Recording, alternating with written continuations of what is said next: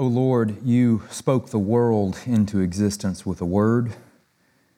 I pray that by the inspiration of your Holy Spirit, you would remake us into the image of your Son.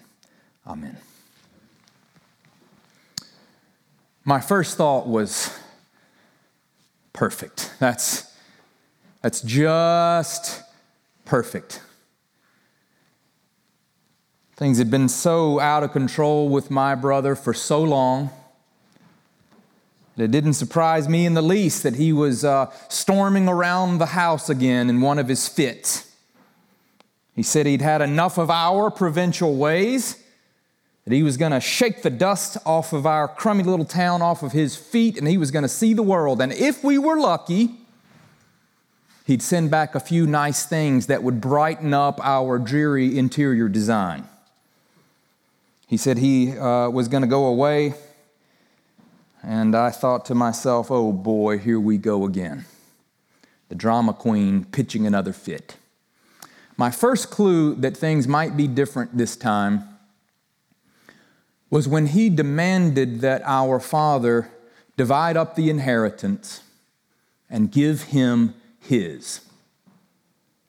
He'd never done that before. Now, I knew that he was conniving. I knew that he was self-centered, but this was more than I could take. They had sent for me and said, your daddy wants to see you and your brother up at the house in his study. By the time I made it up to the house, his bags were packed and they were sitting there on the porch all ready to go. What really made my jaw drop was what my dad did next.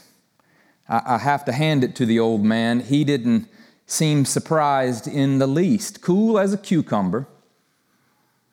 He reached over into the drawer of his desk and pulled out an official-looking document, put it on the table, and I could read it there even though it was upside down. It was a large black ink title transfer. A few scratches of the pen, signed and dated, and it was done.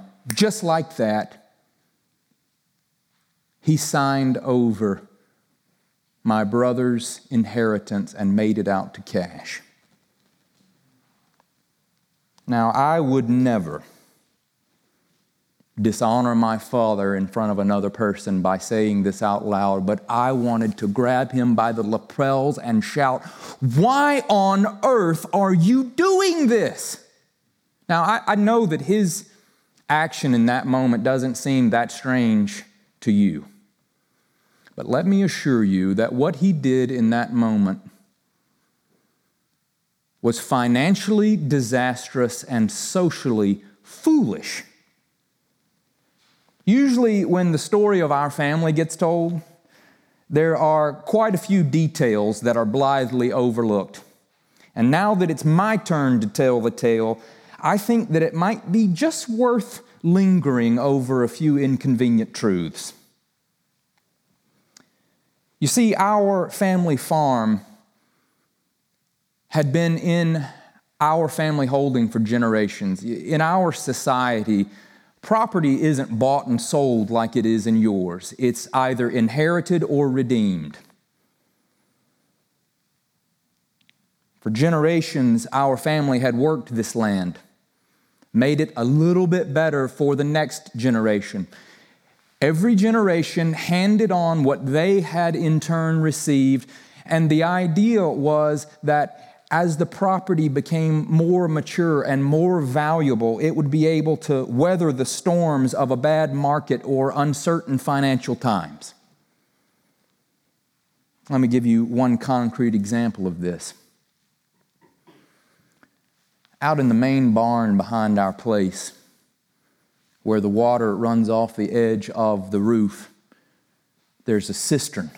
It's about as long as a man is tall, and it comes up to about your knee. And the inside of it, it's all one giant piece of rock. And the inside of it has been carved out with rock hammers and chisels. Every time I pause to look at that, I can't imagine how they got the rock up there in the first place.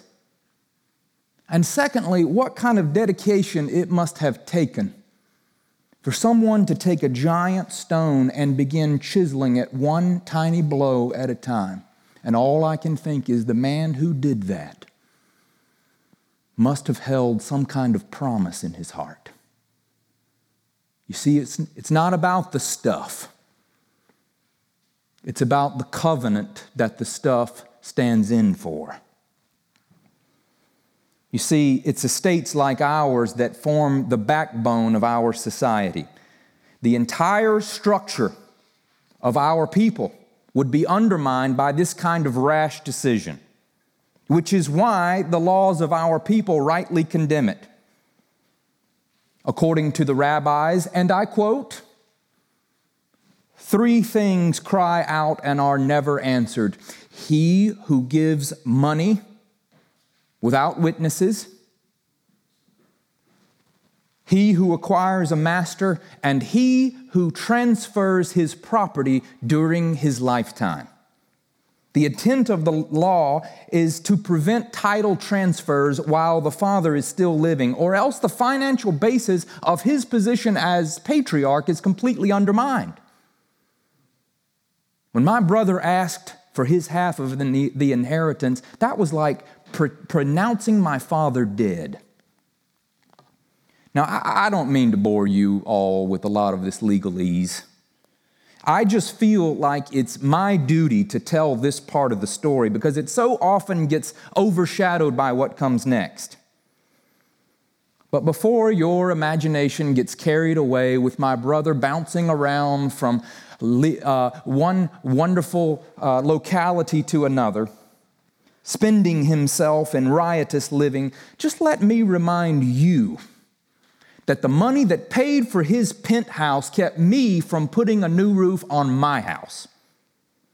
My father and everyone else might neglect the finer points of the law, but somebody has to keep up with the finer points of the finances, or everything will go up in smoke.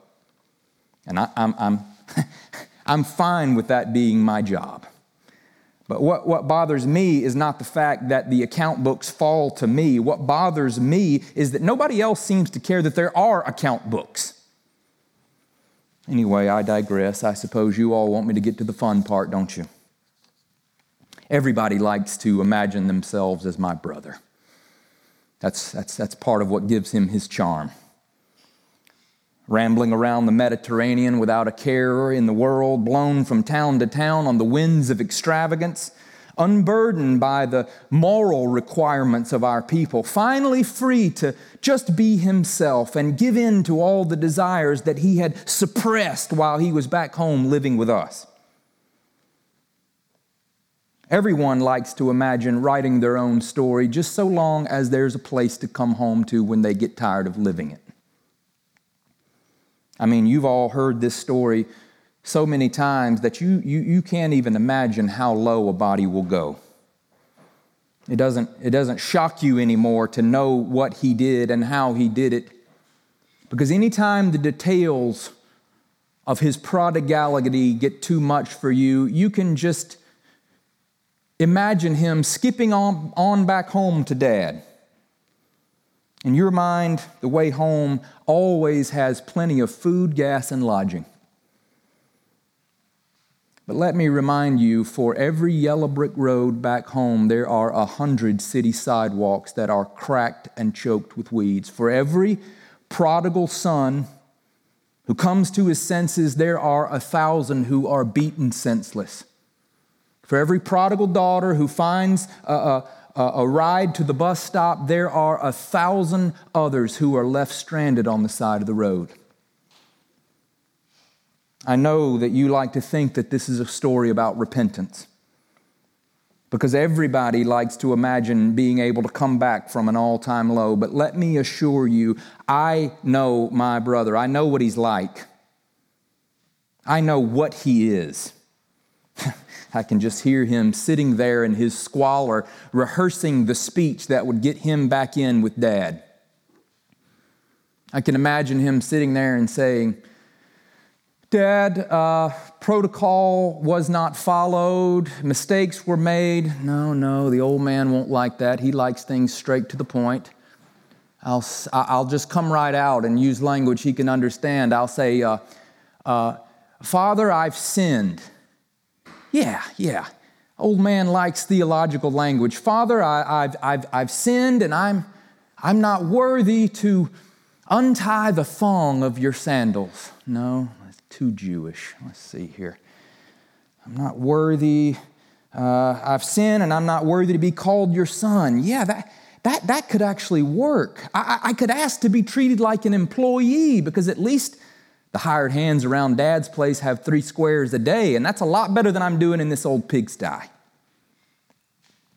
Sure, my brother admitted that what he did was sin.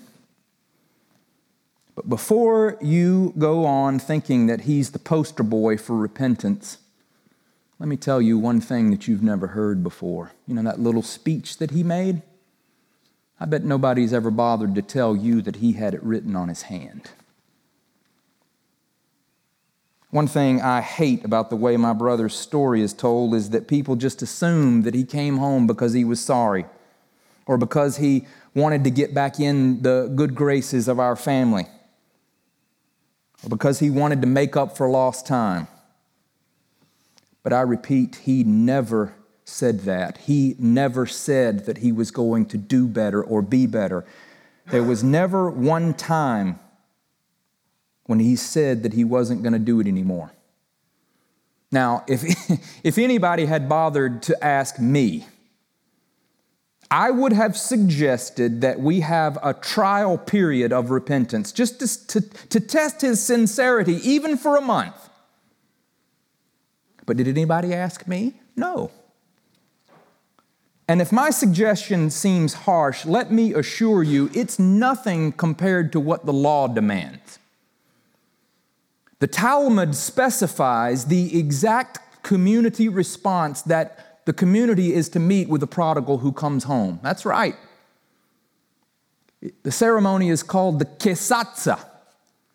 When a prodigal son comes back, he's met at the gate of the village by the other villagers, and they take an earthenware jug full of burned corn and nuts, and they hold it up and smash it in front of him, calling out his name. And from then on, he is treated as an orphan who may as well go back and live in the pigsty. That's what the law demands. I'm just trying to show you here that there are standards.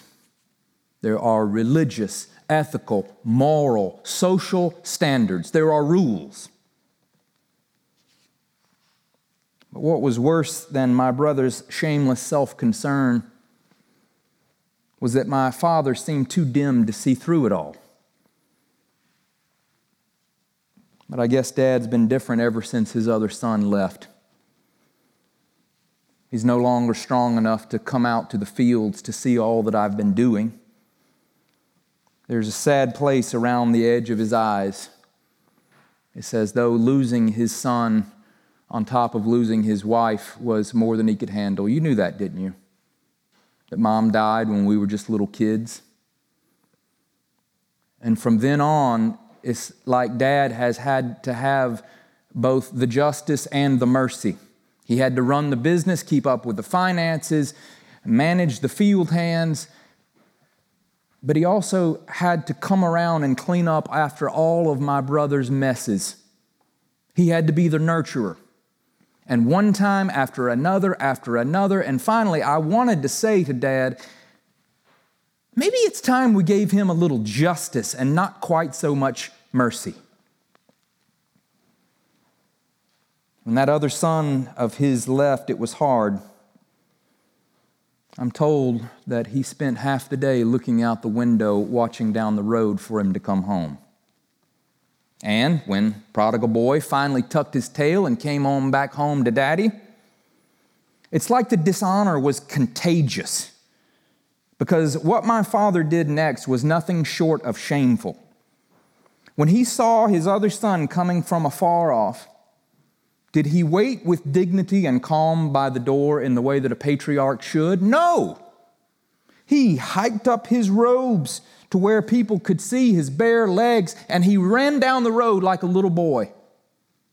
And instead of insisting that that other son kiss his ring to show authority and respect, what did he do but took his ring off and gave it to him?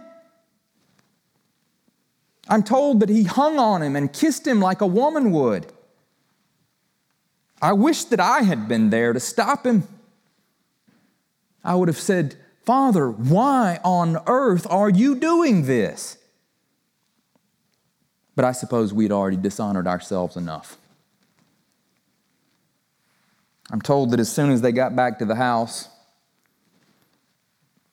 Dad was still hanging on him and shouting to the servants, "You, go in my room, get the finest robe that I've got, the double-breasted one that's wool, and you get the calfskin slippers and bring them to him and put them on his feet, and you go into my study and get the signet ring, because all of the authority and dignity of this house will now belong to my son who was lost." Now, you wouldn't have to wonder too long to know where I was while all these shenanigans were going on. I was in the south pasture, of course, doing all the things that had to be done. Two of the men came down and said, "Your brother's home." I could almost detect a little smirk around his mouth. "Your brother's home and your daddy's calling for you." I told them not to worry about it. I'd get up there when I could. After all, there were things to be done, and if I didn't do them, they wouldn't get done, right? As I made my way up the hill, I could already hear the noise. And I should just add that when I get angry, I don't pitch a fit like my brother. I don't think it's my place to make everybody else have to think about my emotions. As the servants went around lighting the lamps of the house, I could see musicians coming down the road with the banjo and mandolin and fiddle. I noticed inside somebody had moved my reading chair from its place beneath the lamp and slid it up against the wall to make room for dancing. And then what did I see but two men leading the fatted calf down the lane? And then I realized why they were building the bonfire. It was going to be to roast the calf. Servants were coming in and out the back door of the kitchen, preparing for a feast that looked more extravagant than anything I had ever seen before. And all the while, I stayed out on the porch watching. My dad peered through the curtain, and he came out on the porch and said to me, "Son, when are you going to come in? Haven't you heard? Your brother's back." I couldn't even look at him. I just stared off into the distance. I didn't want to get into it, not right then. I said, "Dad, just go back into the house. You've obviously got a lot to do." "Sure, son, you take a minute if you need to." Why, I could hardly believe it myself. But I just want you to know, if we're going to do this party right, we need you in there with us. You're my friend, my companion, and everything I have is yours. He skipped off back into the house, and I just stayed outside. Inside, the party was really warming up. People were gathered around the table, laughing and drinking, nobody wondering how all this was going to be paid for. People were toasting and telling jokes. But my father kept looking out the window at me. He got up and came out onto the stoop again and said, "Son, is it about the money? The line of inheritance and all that? You know, I know that the business affairs have fallen to you lately, and I just want you to know how proud I am for the way you've handled yourself. You must know that everything I have belongs to you.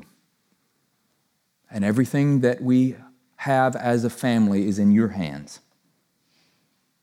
Won't you come in? Just forget it, Dad. I'll see. The feast went on and on. I had never seen the house so bright. And I'd never seen the yard so dark. As dessert was being served, I saw him again get up and come out to me. Why on earth would he do that? Son, is it the party? I know it's expensive. But we had a good year last year, and next year promises to be even better. So why don't you come in and celebrate? That's just it, Dad. Can't you see that I wanted to celebrate? Can't you see that I'd like to have a party? I've never done anything to disobey you or dishonor you, not once. And never did you let me so much as have a little get-together with my friend. Don't you think I would like to eat some of the fatted calf? Hey, newsflash, who do you think put the fat on the fatted calf? I did. Oh, son. Oh, son. Can't you see that life is more than money? And the feast that comes at the end of our labor is more than the fat of the land. Delight with me that the one who was lost is now found. And know that the love that I have for him I share with you. You've always been with me, and you always will be. We'll see about that. I'll never forget how he kept looking out the window at me. His laughter was for the guest, but his eyes were for me. Why on earth would he do that? I decided it was time I found out. Like it or not,